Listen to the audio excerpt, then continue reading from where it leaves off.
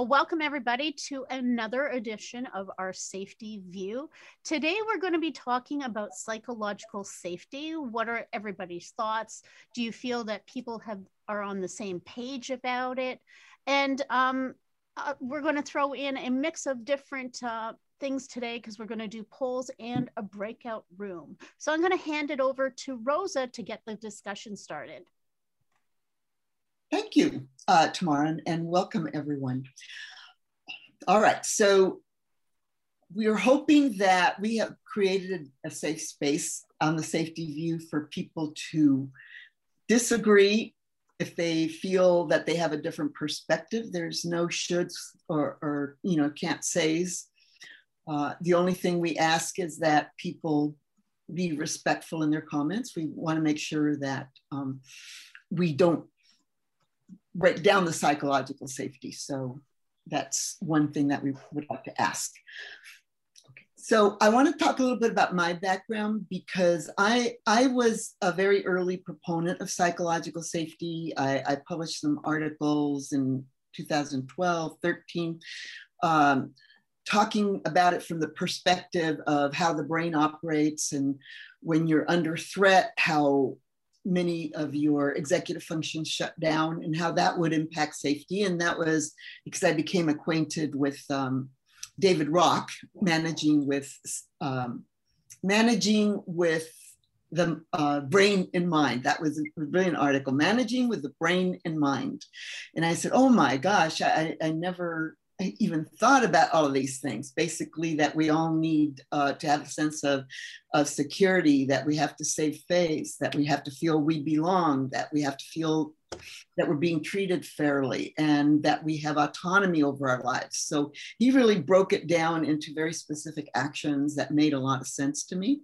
And it was only later that the Google study came forward, which was based on Amy Edmondson's work of what creates high performance teams. And they basically verified, these are the things. And the term psychological safety it took off, it exploded with Amy's definition. So one of my concerns about it is that Amy's definition is not the only one that is valid about psychological safety. So you guys can put either, thumbs up or into the chat if you like, because it would be good to know people's reaction to this. On LinkedIn, there's very opposed camps of, in Amy's definition, psychological safety is a group phenomenon it's not directly interpersonal like trust is. All right, so when I've seen safety people talk about it, they say that psychological safety is not about psychological health and safety, mental health, suicide-related comments, that is not where psychological safety applies. So I want to bring that up and read a definition by another person that came before Amy. Then his name is William Kahn, which I don't know if everybody has heard of him, but William Kahn is I think he's still alive, as a psychologist. And his definition was very simply that psychological safety was the ability to be oneself, because he studied social interaction.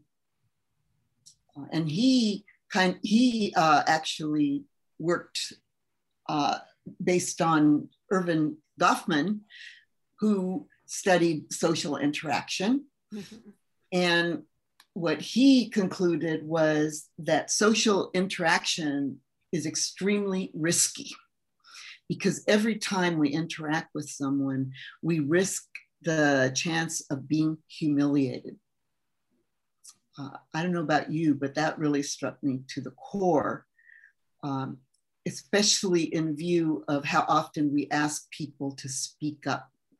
And here it is, we're asking people to do something that goes completely against our biology, our social training, and yet we sit here and we wonder why isn't it working? Why aren't people speaking up? And I think we have to honor that and change the conversation. And that might be helpful to safety professionals, because I do think it's a legitimate pushback that why are we going to be dealing in psychological areas when we don't have that training? We already have so much on our plate. Why are we going to add yet another factor when we haven't even dealt with everything we have to do in the right way? Why don't we focus on case management, making people feel secure during case management? Why don't we work on decreasing the severity of injuries? Those are really the areas that we should be focusing on, not psychological well-being. And I think it's because we have a very limited understanding, or we're using a limited understanding of psychological safety as a team, kind of a team sport, right? But I don't know if you identify with this, but I grew up as a minority and in a very upper middle class white neighborhood, and I lived on the other side of the railroad tracks. And I grew up feeling excluded all my life. In fact, I knew I was being excluded, but I never thought it was wrong. I mean, you acclimate to your socialization. It never occurred to me that it was wrong. So I became very sensitized to how to fit in, how to talk to people without getting a negative reaction. So all the things that Erving Goffman talked about, in terms of interaction being a risky, yeah, it is extremely risky. And then somebody like William Kahn says, oh, you should feel comfortable to be yourself. And I'm like, what? Why would I feel comfortable to be myself? So I don't know. I wasn't keeping track of my time. I'm sure my time is up. So I want to hand it over to, I just want to encourage you to enter questions into the chat and give us your, just interact, give us your feedback. We're going to, as Tamara says, we're going to be doing a poll, and we're going to be doing, some guided questions for everyone to interact. But you also have the chat box. So Lauren or Tamara, who wants to go next with, why are you here? Yeah, I'll jump in very quickly. Many people on the panel probably already know this about me, and some of you may not, but I actually come from a social work discipline. So my career started as a social worker, working in the community with various populations, one of them being the homeless population.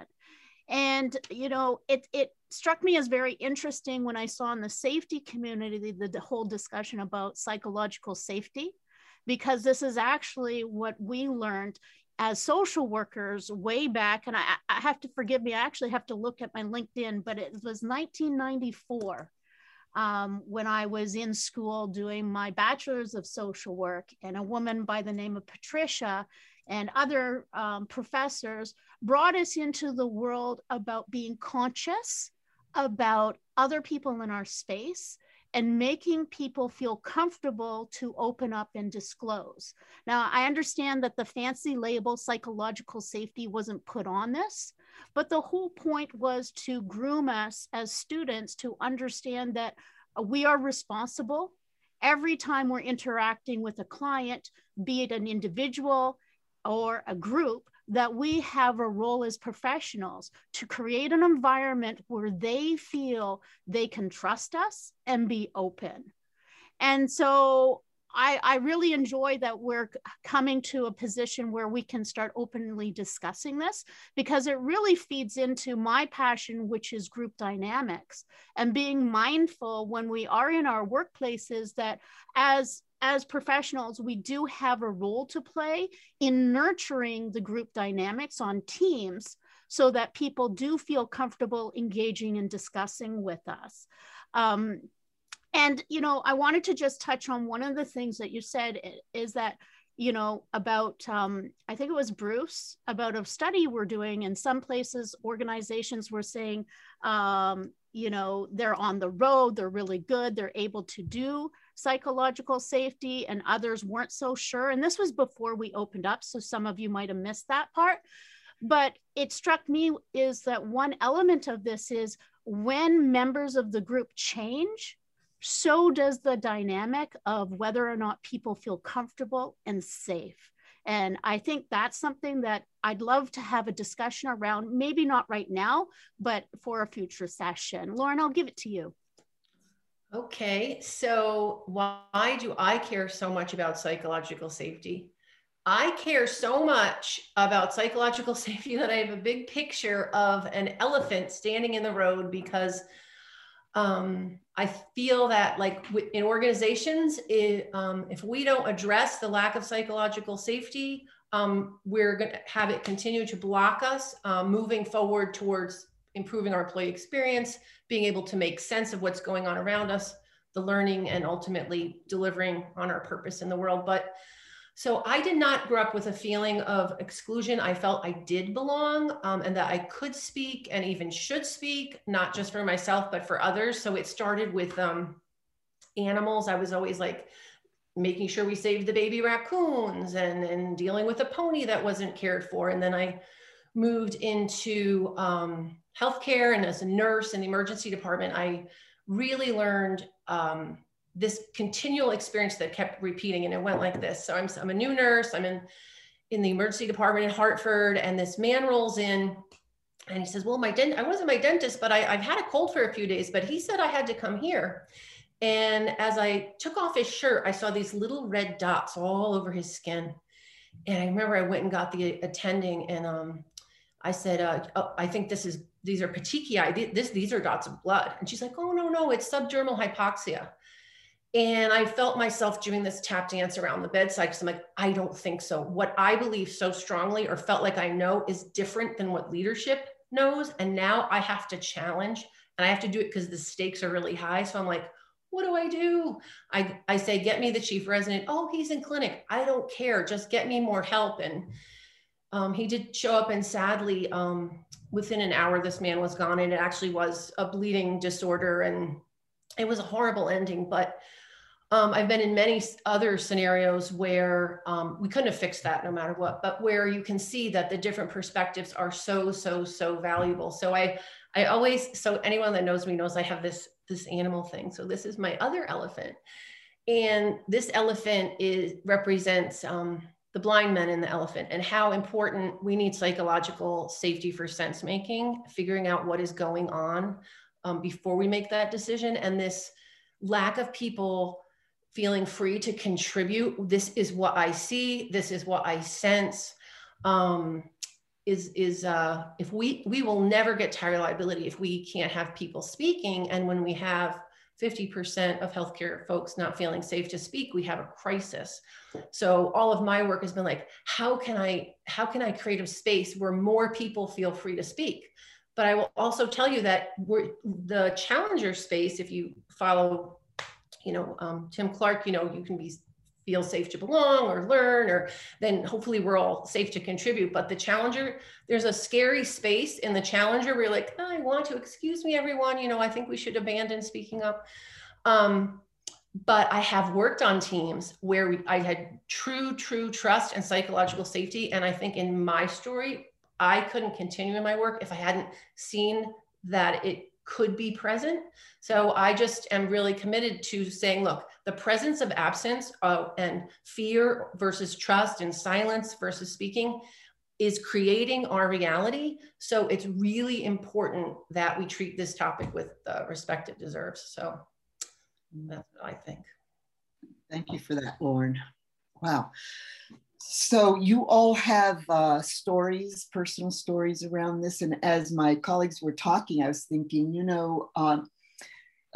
all of the negative reactions to the use of the term of psychological safety, or the that safety, the safety profession is not qualified. I think it's all because we have different definitions of it.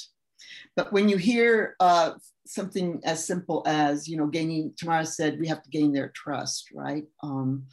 And Lauren is talking about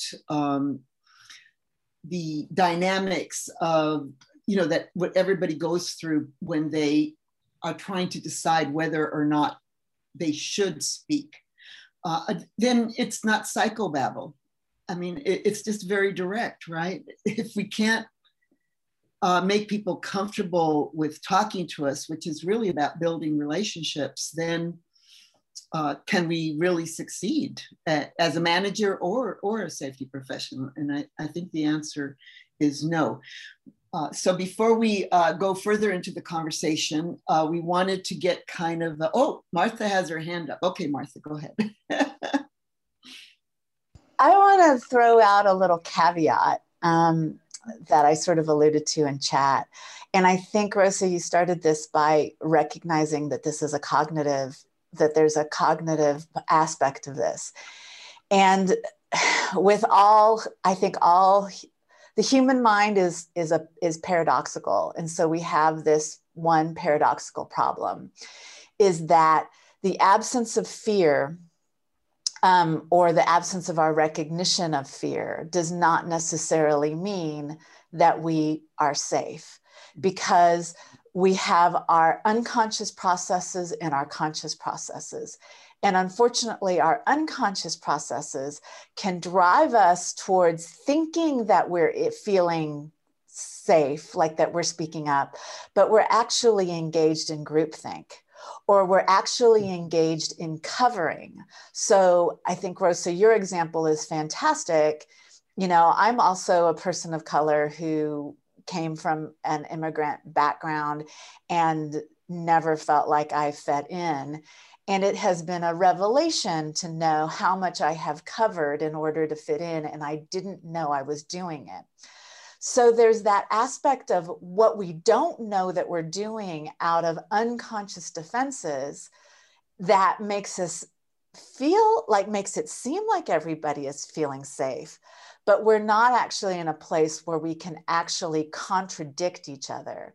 And I think that's an important aspect of this, is that we want to be able to speak up, speak in. I mean, I love, Lauren, your concept of speaking in, but we actually, we have to be brave enough to dissent. And I think that's the key thing. And that means that we have to battle a lot of our unconscious defensive drives to convince ourselves that we are not different, that we are not, that we agree with everybody. So I think there's that also, that other caveat. Yeah, no, excellent point. Absolutely. Lots of food for thought here in terms of psychological safety. And that's one of the reasons why I keep thinking it's not just a group phenomenon, because if you as an individual are not cognizant of these dynamics or what's going on in your own mind, I mean, how would you even begin to address all of these things? And in our example of not even knowing that we were being ostracized, I didn't know I was being ostracized. It was just an acceptable sociometry when I was growing up, right? And it was always my fault if I didn't get heard or listened to. It was my own fault. So I would like to, I don't see any other hands up. I would like to do the poll tomorrow, just to find out where everybody's at and take the temperature. And then we'll call on Philip right after that. I just saw that you raised your hand, Philip. Okay. Let's do the poll. Okay. How comfortable are you with your level of understanding of psychological safety? Please choose one. Not at all. I'm just getting started. Get it, but have questions. I'm doing it and I'm having success. totally confused. Oh, so far we don't have anybody that's totally confused. That's good. Just getting started. Oh. Okay, so obviously the leading indicator here is I get it, but I still have questions. So I'm going to ask you to just reflect for a moment. And what is that question? And enter it into the chat. I get it. Intuitively, I get it. But I still have questions. There's something I don't understand. What would those be? A curious bunch. Enter them, please enter them into the chat so that we can see what's in our, how do you build it? Yes, okay, I get it, but how the heck do you build it? Thank you, Diane.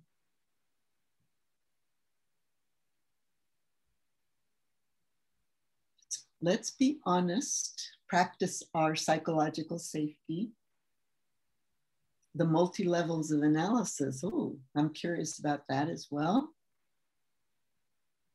I don't understand how it relates to some national cultures. Excellent point, Phil. Understanding the concept and employing it in a larger organization, which is far more complicated. Yeah. Yeah, I'm really good in small groups at creating psychological safety, but how do I make that grow and start to become part of the culture, right? And one of the things that I didn't talk about earlier that I really wanted to point out is that when everybody was caught up in safety culture, it was a fabulous way to talk about the invisible part of the organization. But then we just started putting everything under safety culture and not addressing it because we didn't know how the heck to change a culture or how to address it. All right, so Phil and then Diane. Go ahead, Phil. So my question was, I think we've passed the point really at the moment. But what I was going to say is I'm feeling lacking in psychological safety at this moment. You're lacking in psychological safety? Thank you for saying that. At this moment. Yes, I understand. I understand. Yeah, there's a comment in the chat that I disagree with, but I didn't feel safe to speak up and question and challenge it, or even to put comment in the chat. So for me, it's very much a personal thing. Yes, it is very personal. And okay, so I'd like to see, before I call on Diane, I'd like to see with thumbs up if you agree that you would like people to be honest about their perception, and even if it disagrees with you. Could I see some thumbs up if you agree with that? I see one there. Tamara, me. I don't see a lot of thumbs up. Christine Rowe. All right, Marta. Yes. I should see a thumbs up. Well, you know what? Sometimes people aren't listening when you ask the question. So other people are hesitant to give the thumbs up. Is that, am I reading this correctly? Oh, they don't know how to give a thumbs up. So just on your screen, a thumbs up will work too. We're old-fashioned school here. What was the question again? Can we speak honestly and openly here? Is everybody okay with that? Can we disagree openly? Is everyone okay with that?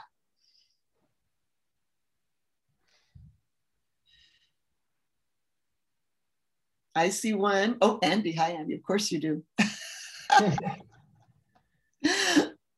All right. All right. Now we're starting to see that. All right. So this is a lesson in point, which is that I assumed that people were not agreeing. And then Tamara says, well, they don't know how to agree. So one way to avoid the loss of psychological safety is not to make assumptions, which I just did. So I'm admitting it. And that's that. And if I can bounce in here for 30 seconds, Rosa. Yes, of course. The other thing that you just saw with Rosa and I, because we have been working for quite a while, is me being open enough to say, oh, Rosa, I'm not sure people are understanding. Mhm. And that just didn't happen today. That has happened from us working together over the years. And then after in our debrief, kind of sharing back and forth with one another. So people are asking about how do we build it? Mhm. And one of the things I want to put out there is not in 1 hour. Not in 1 hour. I'm sure Diane, who has her hand up, can say a lot to that one. Diane, please unmute. Yeah, I'm gonna have to learn how to do that, right? So yeah, so where I'm sitting in this conversation, and I think there's a lot of alignment on, let's not talk so much about what it is and what are the definition and the different schools of thought, because hey, we can see that with safety differently, safety to human performance and everything else, and that's not helping anybody, is it? So where I'm sitting on this is rather than trying to have a lot of definitions and agreeing or disagreeing on the definition, let's instead talk about what helps to build it, because we all know what it is when we see it. You're in a meeting and you think, hang on, something not quite right here, and then you think, oh my goodness, but it's only me, and then you kind of force yourself to say the point. You just force yourself, and the leader of the meeting is like, oh, that's a really good point. Oh, I really like this, and then there's this, and then somebody else says, well, actually, I was wondering that too, and then you find out afterwards, after the meeting, that in fact, everybody was thinking the same thing, that you were not the outlier and that people did have concerns. But what is the key thing here is that the people in the position of authority are in a place where they're open to listening, and they are seeing challenge as a gift. So then the question is, how do we build capability in people to see challenge as a gift? And a lot of that is by using case studies and examples, and also because we all know that context drives behavior. So, you can do a lot of skills building with people. It may not work. What I have seen to be the most powerful lever of enabling speak up and psychological safety in an organization, and I see this in many organizations, is when the people at the very top of the organization are asking for challenge, and then when receiving the challenge, they celebrate the challenge. Mm-hmm. Okay, because I see people asking for challenge, and then they invite the challenge, they get the challenge, and they go, well, I don't like that much. Nah, so that's not what it is. We're talking about, you have to ask for the challenge, listen to the challenge, welcome and celebrate the challenge. So, and of course, when they start doing it, it's really uncomfortable. And then the more they get from it, it becomes a self-reinforcing positive circle. So I hope that's helpful. Yeah, I have to pop out now, by the way, so I'll be back in a bit, but excuse okay. me. All right, because I do... Rosa, I was going to just actually pop into here, because I think that what would be very useful to consider is Bruce Tuckman's, and he talks about the different stages of group development, right? And so one of the pieces that I'm hearing come here is the forming and storming stages. And what isn't taught in business school, apparently, or management school, which I found really interesting, is how to manage your groups and to identify as leaders the different stages that groups go through. And so if people have an interest in talking about that further, then we can look at opening up a session to dive into that. I don't want to sideline the conversation, but there are core phases in group development. There's a forming, storming, norming, performing, etc. And how you as the formal leader take your group through that will then be how people will engage, as well as there's something called the informal leader. And so if you as the formal leader do not take that position of nurturing the group to how it should be engaging, then the informal leader will determine those rules for you. So there is some cognitive thinking in the management level that needs to go on, which isn't trained. No, I never heard it mentioned when I was working with the executive MBA students. Yeah. And as a social worker, we had to go through learning about that for 5 years continuously. So it was really drilled in our heads how to manipulate that. How to manipulate. Well, you do, right? Because when you're counseling a group of people on certain things, you need to be the one who's guiding. Yes. So. Thank you. Let's see. We have Janet and Michael. Okay, Janet, go ahead. I raised my hand by accident. I was doing my thumbs up via my hand. Oh, and you did it in your hand. Okay. Yeah, but just while I'm on now that I have the floor. Yes. What did you want to say? I also have a social work background, and so now working with safety and actually learning and development. But yeah, that whole idea of and I guess my influence or guide. I really liked it when you use the word guide. The process, right? How do we use ourselves too to help set that tone of safety, and that it's ongoing. Like trust, I think you can build it, it can erode, and then you need to rebuild it. I think even that forming, norming, performing, is not a linear process, at least not from my experience. Thank you. You're welcome. Thank you. And thank you for adding that, Janet, because that's very important. That it's not linear. Michael, and then Lauren has a question too. Yeah, I guess I just took a little umbrage with the word manipulate, and I think that some of that has to do with, well, first of all, the notion that an organization is we have humanized it in some ways and given this mechanism, this construct of our imagination, this abstract notion, the same kind of qualities as a human. We give it legal status similar to an organization, give it legal status similar to we would a citizen in the world, and it's not. And it doesn't respond. It's a machine. It doesn't respond in the same way as humans do. So the notion of this psychosis of an organization and looking at it and treating it as we would a human, I think sometimes that gets us off the rails.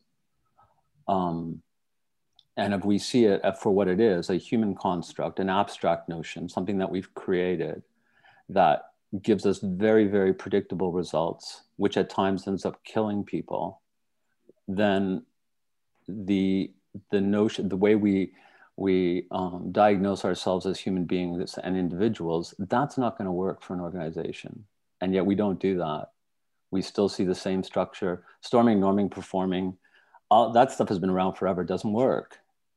It doesn't work because the notion of the organization where things come from the top down and we have to convince people that they have to change. And we're going to put teams of people together and we're going to work them through that. I mean, that's even counter to the laws of nature. Inertia tells us, or the second law of thermodynamics around entropy tells us that it's going to change anyway. Lauren, you walk into your ward on a Monday, you come back on Tuesday, it's a different place. Yeah. And you don't manage that. That's an emergent notion. Yeah. And we do not have staff. We don't have the requisite number of people. We don't have decision-making authority at that level to be able to examine the nature of those changes and to be able to affect change. So we put together teams, we take them outside of what they're doing, we get them norming, storming, and whatever, and they come back in and the world has changed, but they haven't. Well, that's excellent. You're bringing in the whole complexity, and that change is not linear. Thank you for that. Lauren, you had a question that you wanted to bring up to the group. And and we were touching a little bit on it before, but also it sort of relates to what Michael was saying, and I agree totally the whole, you think about the psychological safety, Andy and I talk about this a whole lot. Speaking up is based on that top down, like, guess what, guys, we planned all your work, and when you're going to do it, it's all written up. So, gee, if anything doesn't go as expected, then, you know, speak up, let us know that, our plans were bad, or you failed, or by the way, the guy next door made a mistake. And that is going against human nature, to report a failure or to criticize your boss. So that's the problem. But if we could embrace, okay, we're constantly learning, everything around us is changing. Speak up is a punctuated thing versus, that's why I said it has to be a continual process. And what characteristics, so the question is, if we agree that psychological safety and its presence or absence is affecting everyone's thinking or acting in the moment every day, how are we as a group of safety leaders going to create an environment where we can really nurture a productive conversation, which is what we're trying to do here today. So the big question is there enough safety to talk about psychological safety? And I love that Philip was brave enough to say no. And so what attitudes do we, you think about how awry things can go on LinkedIn, and so how do you balance that? We want to differ in our opinions. We need the diversity, but we also want to keep people feeling safe. So I would like everyone to type in the chat, or also you can raise your hand, you know, what attitudes, that's what we can do today. Say, what attitude am I going to bring to the conversation around psychological safety, so that it doesn't become meaningless, so that it becomes valuable in organizations. So could we do that? What attitude? Yeah, what attitudes? What's an example? What comes? Open-mindedness. I've got to be open-minded. Okay. I got to be patient. I've got to be respectful. That, you know what, I haven't lived the life that Tamara has. Maybe these social workers know a whole bunch more than the engineers, and this is just as valid. Because these are things we can be. So what I like about the being part, or the attitude, is, like Mike was saying, if everything's constantly changing, I can't tell you, you have to do this, but I can tell you, if you show up with this attitude, it's going to be helpful. It seems to me it's almost mandatory. Yes.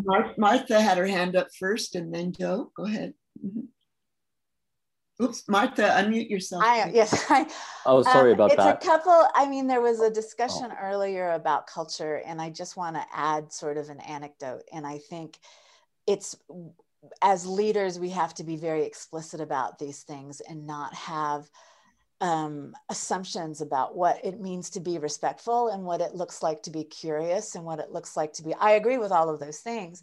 Yeah. But so I did a project with Intel a few years ago, and Intel has factories all around the world, and I spent some time in Israel. Israel has a very different culture than American culture when it comes to being comfortable with conflict. They're, you know, you can sort of see that as a highly creative environment where people are really just talking over each other and yelling and slamming their fists on the table. And an American would just be terrified and cowering in the corner, as I was many times. And so, but I had to kind of steel myself and sort of recognize I was in a different environment, and I was spending conscious time learning about what the rules are in this environment, so that I could fully engage in the way that they engaged in what was a psychologically safe environment for them. They were being able to speak their minds, and they were engaged in a full-on innovative process. So I agree with what Lauren is saying. I think part of it really, and this speaks to Tanya's point, we have to really understand what kinds of norms are we going to craft, and everybody needs to be involved in the crafting of those norms, and be able to say, well, this, I might seem abrasive, but I come from the Bronx, and I might seem like I'm, being passive aggressive, but I'm from Atlanta, right? and we have to be able to kind of talk about that and come to a point. Of course, that also requires a certain level of psychological safety too. But I think it's just an active process that a leader has to be involved in all the time. Absolutely. And we have two people here that are very involved in that, Andy Barker and Philip Harris. But Joe, you had your hand up, so please go ahead and say what you wanted to say. And then I would like Philip and Andy to speak to that. Okay, well, thank you very much. I wanted to share a personal story of me long ago, before I'd ever heard the term psychological safety. Mm-hmm. I was a reactor engineer in an operating nuclear plant. And part of the roles and responsibilities of reactor engineer is to ensure that the plant is operating in accordance with its design basis. And there were times when I had found problems in this operating plant's procedures. And I was a lot younger then. And when I brought the problems to the shift supervisor, and the unit superintendent, the plant manager at the time said, Joe, don't bring me problems, bring me solutions. And at the time I was I tried to be very calm, logical, technically sound before I did something that might result in the plant being reducing power or even shutting down. So I didn't realize at the time that my example gave courage to other people who were less willing to stand up and speak. And when I gave a lecture at my chemical engineering class, one of the students, who was several decades younger than I was, came up to me and said, you've taught me more about engineering ethics in this one lecture than I've heard from my class of hypothetical examples. So, there are times when we're not aware, when we're role models for people who are more cautious about doing it. And it wasn't until after I left that organization that people came up to me later on and thanked me. That's amazing. Wonderful. A lot of times we're doing good, but we don't know it, right? We find out later. Yeah, thank you. So Marta Acosta came up with a very excellent point, which is, what does respect, or even the term psychological safety, how does that work in the Middle East, etc. So we have Andy, who's actually been working in Saudi Arabia, and Philip, you've been in Dubai, right? Yeah. Hi. Who do you want to go first? Go there, Andy.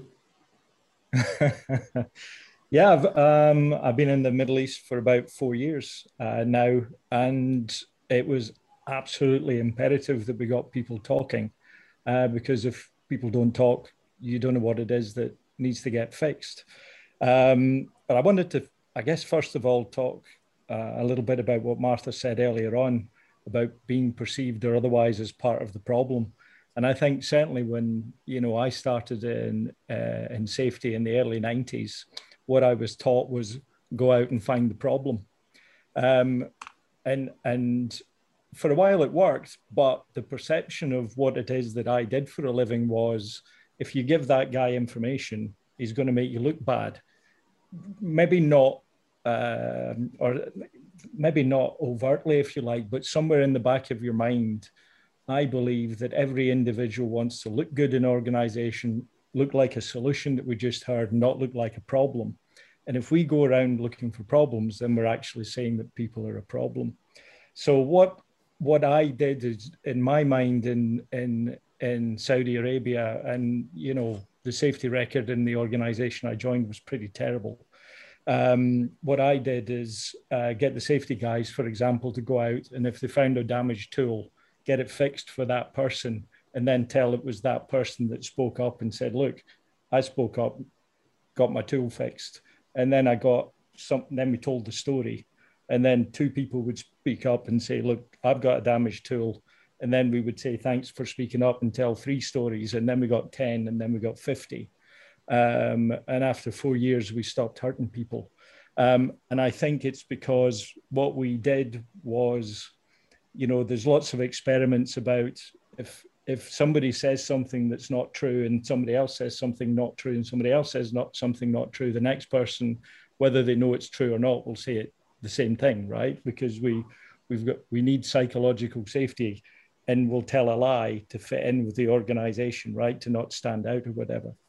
But what I did was start talking about the solutions and the value that people bring, and celebrated that, which is something we heard earlier on. And I found that if you talk about solutions and put people in a good light, they'll tell you more about the problems that they actually have. Don't know if I communicated that as well as I would normally do, but we get there. About one of the most important aspects of psychological safety, which is saving face, building up people's status, which I assume is very important in Saudi Arabian culture. So to the extent that you're helping them build up their status, they become more effective. Is that? I think that's it. Maslow, people want to look good in our organization. You want to look like a solution, not a problem. So turning the services that you do as safety into making people look like a solution and look good about doing the solving the problem sort of thing that we have, you get more problems solved, and you make people look good for solving them. So yeah, that's fantastic. Philip, what would you add in your experience? What's been true? Yeah, so for me, I've been here in the United Arab Emirates for nearly 4 years now, working on a nuclear construction project, 60 different national cultures. My role was as a safety culture specialist was education. But it seemed to be more education for me than anyone else, I think. So it was always a challenge getting people to, particularly from the Koreans, who are one of the major contract partners in the organization, getting them to speak openly. But what we did find is that even though an individual may come from a culture where there's high power distance, there's a reluctance to share information, particularly negative information, given the environment, the right environment, they would share everything. They would tell you all their dirty washing. And so I also do a lot of work with leadership, first line leaders primarily. And what I found is that many of them didn't realize how easily they could impact an individual's perception of whether or not it was safe for them to speak up or not, whether to raise a question, to challenge the status quo.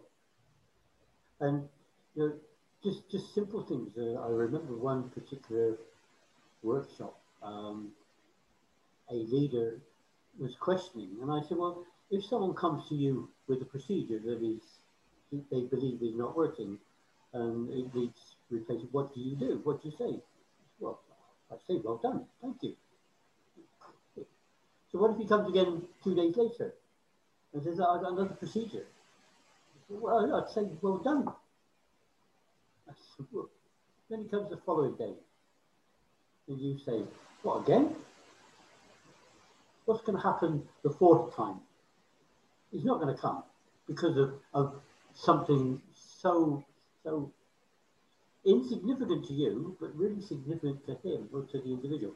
So the point I'm getting to is that the leadership don't often realize that it's they that can create that environment.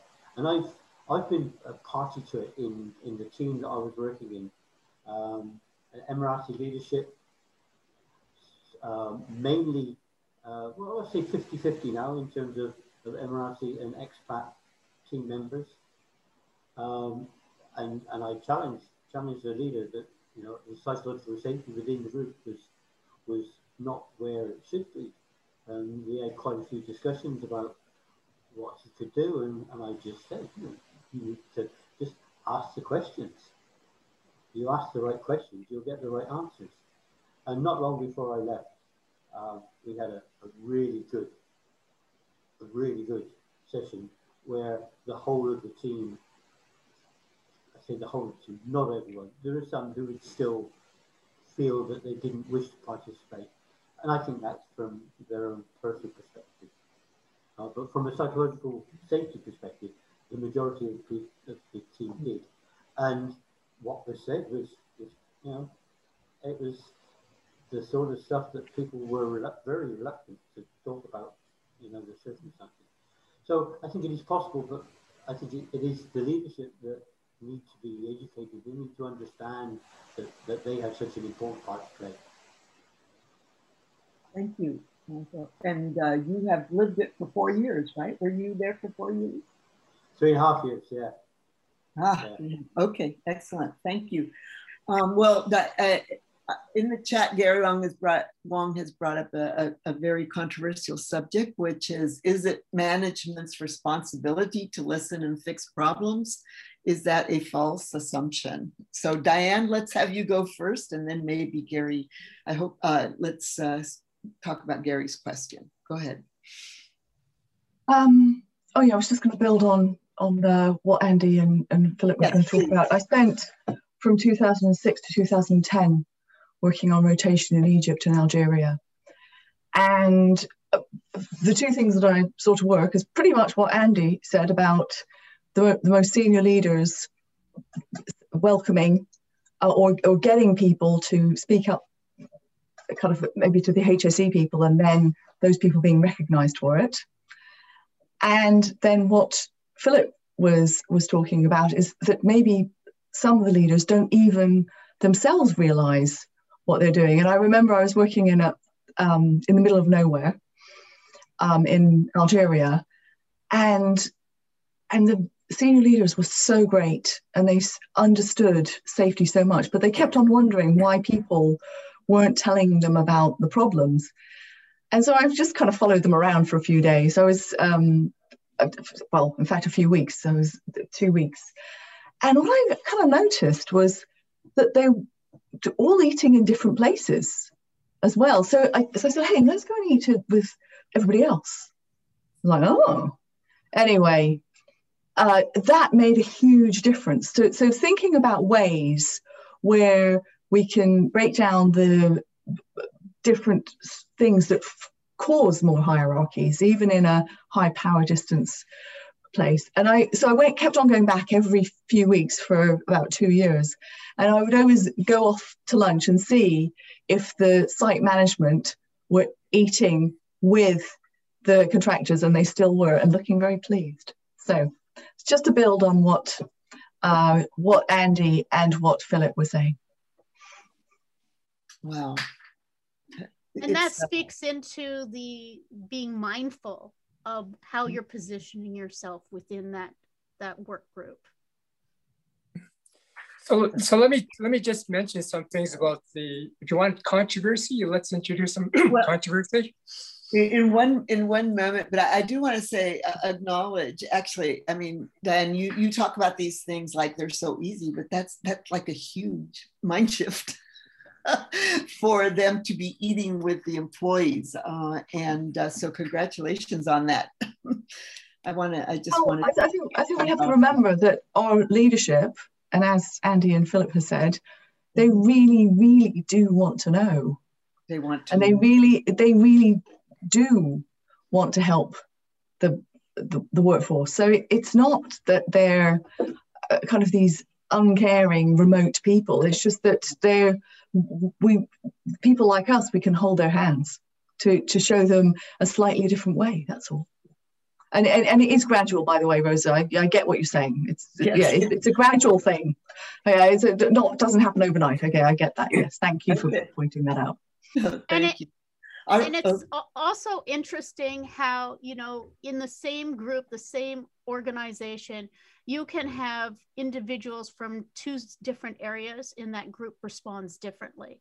Like I'm thinking about in the retail, where when the health and safety corporate manager would come down with a checklist, go through the departments, just checking things off.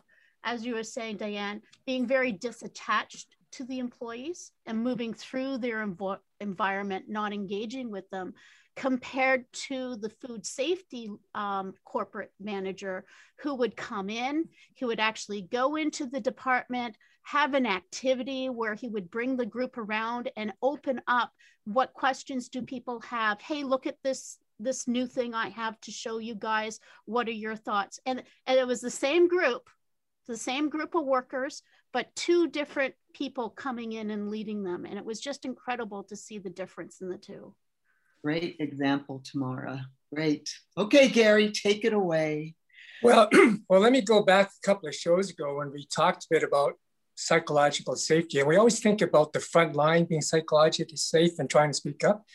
But then we elevated kind of saying, well, gosh, if I'm a manager, is it psychologically safe to even hear what those employees are saying down below? Because now I can't have plausible deniability. I'm accountable, like, oh my God, somebody said this is going to happen if I don't know something. So you kind of get this kind of reaction sort of thing, and you're kind of doing a squeaky wheel. And I feel for managers, having been one, you spend all your time being overwhelmed, you're under resource. How do I get out of this shift? So the concept that we've been playing with is one that was introduced by Team of Teams.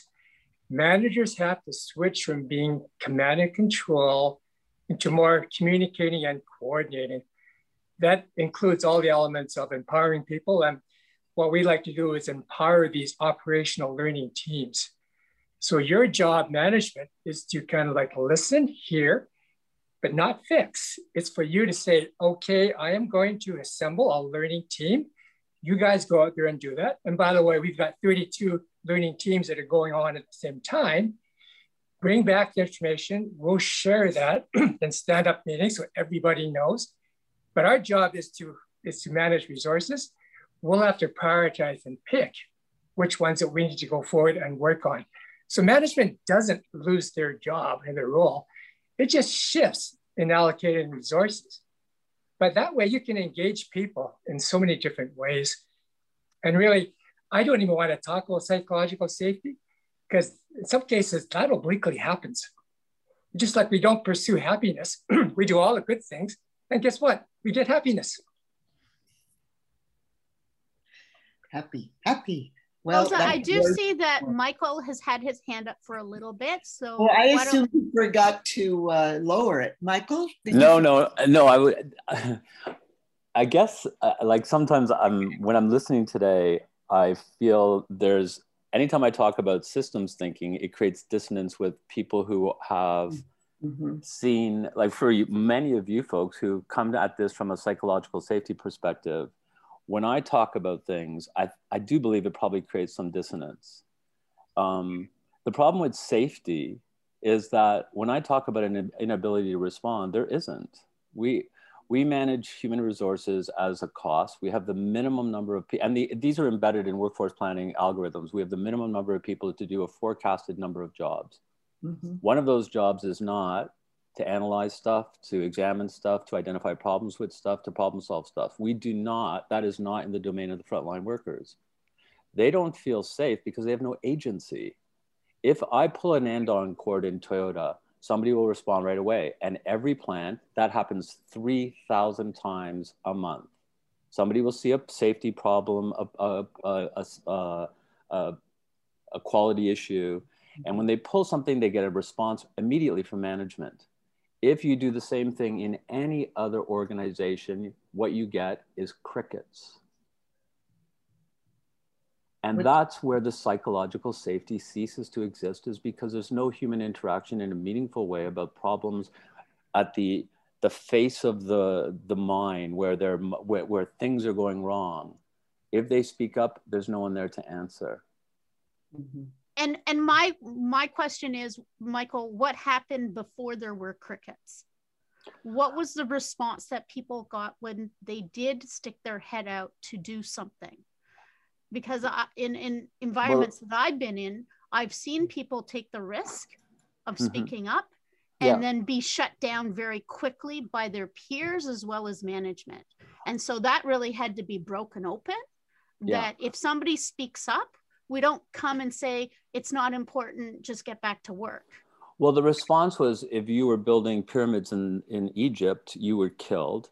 If you were a frontline worker, if you were a frontline soldier in the Prussian army, your supervisor shot you in the back if you didn't do what you were told to do.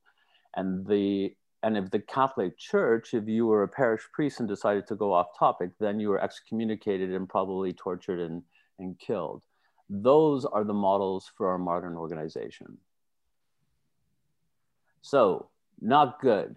Good stuff, bad stuff happens, but that's by design. And that's because this construct we have that thinking takes place at the top, doing takes place at the bottom, is a constant in 99% of the organizations that all of us are dealing with.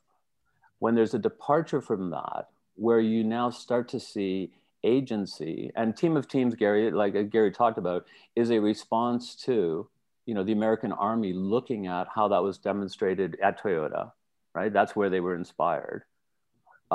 It's giving agency to the front line and mechanisms for them to talk about, hey, there's a safety issue, and immediately get a response. So they've created system structures, they've given resources and money and funding to those people. So you have, just in a nutshell, you have 4 times more direct labor embedded in a vehicle from Toyota than you do from General Motors, Chrysler's, Mercedes. You have twice as much direct labor than you do from Porsche, and they make more money than all of them. Mm-hmm. Can I jump in? Sure, I'm done.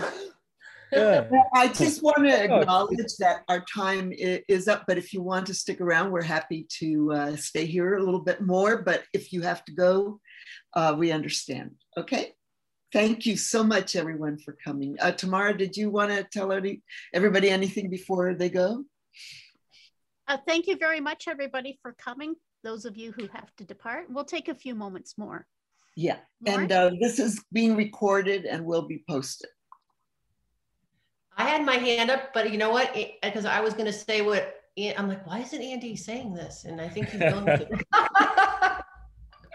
So you want Andy to tell you? So I'm the eternal optimist, and I believe that I think change is possible. Like I said earlier on, and I'll talk about my more recent time here in the last 4 years I've spent in Saudi Arabia. I've seen a huge shift in culture, and what I did here was line the organization up to do its job, which is to provide what people need to be successful in their job. And I had what you had before. I heard somebody saying, I think it was Gary said, don't ask the employees what they want, because they'll ask for, a better house, a bigger car, a private jet, or, they were just terrified of asking the question and losing power and control.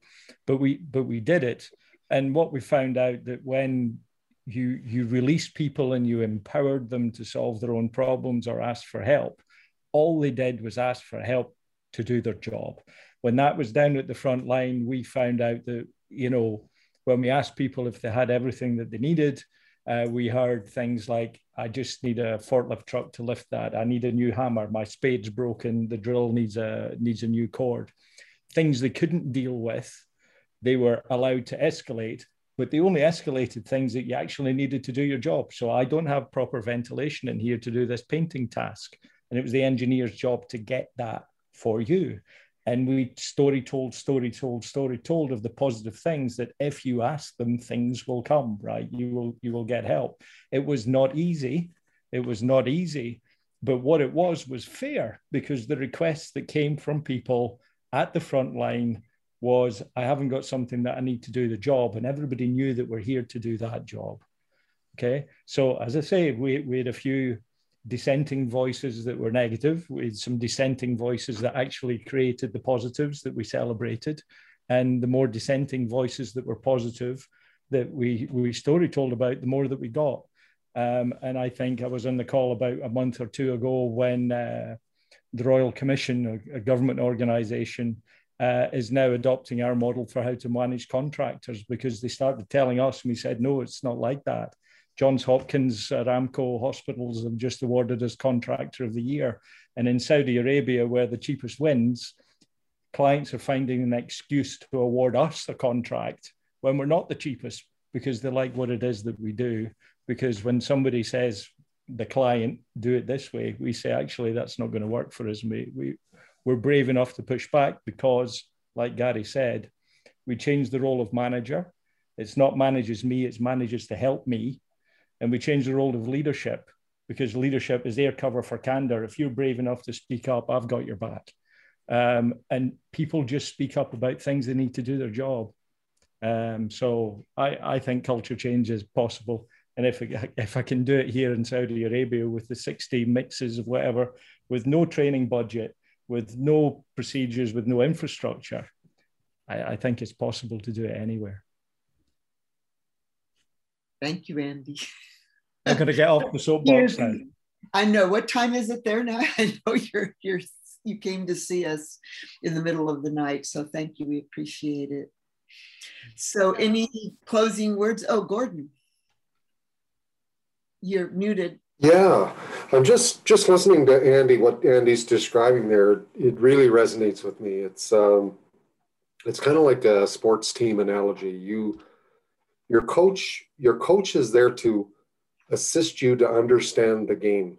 And when you're in the heat of battle, whatever sport that is, whatever game that is, it's very difficult to see what all your teammates are doing and what's happening on the other side. But that's what the coach is watching for. And it's their job to serve you to perform at your highest level. That's really what it's about. And if you recruit the right type of personalities into leadership, they don't have a problem with serving others. They don't have a problem with being the person that carries the water, so to speak, or brings the people the tools they need. It's not about them propelling themselves to the top of the heap to make themselves, feel like they've reached the successful point in their life. It's about that progression towards, really good behavior, so that everybody, regardless of what your job is, you go home at the end of the day and you go, you know what, I feel good today. I did something useful, whatever that is, whatever that usefulness is. I feel like I've accomplished something. And I think that's what Martha mentioned. Something early on in this conversation that really struck me is how we, and Rosa, you did as well, talking about how you shift your conversation and you adjust based on what you see in the room, on how people are responding to how the conversation is going left or right. And if it's going a little too much to the left and you start to see the frowns from your leadership, you start modifying your language without even realizing doing it. And I've done it 100 times, and you're trying to find some balance so you can get your point across without, infringing too much on, fickle egos, right? It's you don't want to be seen as that person that is too forceful in the room. I have that problem. I come from a big family. I don't have a problem with speaking up. You have to. If you want that extra potato, you speak up. Matter of fact, you grab it, right? So and this is the kind of thing that sometimes you really have to temper your. It's about leadership. It's about getting the right people in the right positions. Thank you for that. One of the things I was talking about William Kahn's definition of psychological safety, and we complicate it, but when he talks about it, it's just so easy to understand. It's a relationship where you experience trust, security, predictability.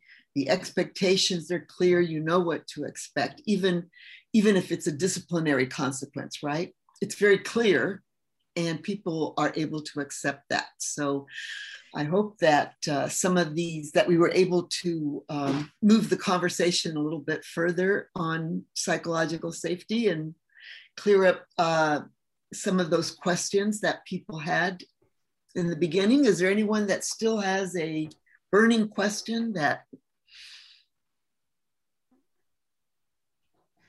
And one of the things we didn't get to touch on today was also the notion about looking at other disciplines and reading on, psychological safety isn't actually from the safety professional field. It actually came to us from others. And there's a lot of times where I'll see something being written about, but it's actually, when you do some research, it's been brought forward, like some of the stuff from 1940s even. You know, it's not new. There's a wealth of information and research done. And that's another thing that I was reading on a LinkedIn post, is looking for empirical data research, like people who've done actual research studies, and looking at what did they find when they were actually looking at researching how this was done in settings, as opposed to a blog or something that somebody has just posted on a topic. So again, going back to actual research and digging into what have those people found in some of their studies, because there's a lot of great work that people put a lot of time and effort in. And always going to a blog isn't getting us the robust information that we need in order to really understand something.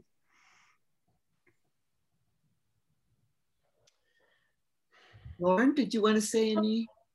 I just wanted to, we had thought about this one last question was, and I'm going to tell you Andy's answer, because when I first met him, it struck me so powerfully, is that, you know, if you have one shot to build trust, what is the most powerful thing you can do? And that's to help someone who helped me. And I just think, you know, if you've fallen on the sidewalk and it's all strangers, the person that comes and helps you up is the person where you're going to start to place that trust. So that's one thing. And so my big aha of the week, though, is that we are living in, when we don't have psychological safety, we're living in uncertainty. Even this morning, I'm like, oh, what if I really mess this up, right? Even though this is our tribe, right? But a person who is uncertain in these core needs, core need to belong, core need to be learning, I need to contribute, I want to be working with a purpose. When we leave these people feeling uncertain, they cannot meet the needs of an uncertain organization. You can't have uncertain people trying to manage uncertainty. We got to get the people, the world's uncertain enough. Can we build people that feel it's going to be okay, this person's got my back, because the work is tricky enough. So I'm going to say, let's stay optimistic and treat this topic with the love it deserves. Thank you. Thank you, everyone. Thank you for coming, and look forward. I think next session, we're going to be talking about the SCARF model, David Rock, very specific, a brilliant model on how to manage with the brain and mind. And I'm thinking of changing it to how to manage with psychological safety in mind. And bring in the systems view, Michael. Thank you for always doing that for us. Thanks very much. I just want to give a shout out to our sponsor, Safepedia, who help us put this on. I also shared that they are doing some workshops this month, so I put it in the chat for people. Thank you, Lauren, anything from you before we go? No, just we'll be launching our Speaking In page soon, as soon as I get over my fear. So watch this space. Thank you. All right, thank you, everyone. Wow, we had such a great group. Thanks, group.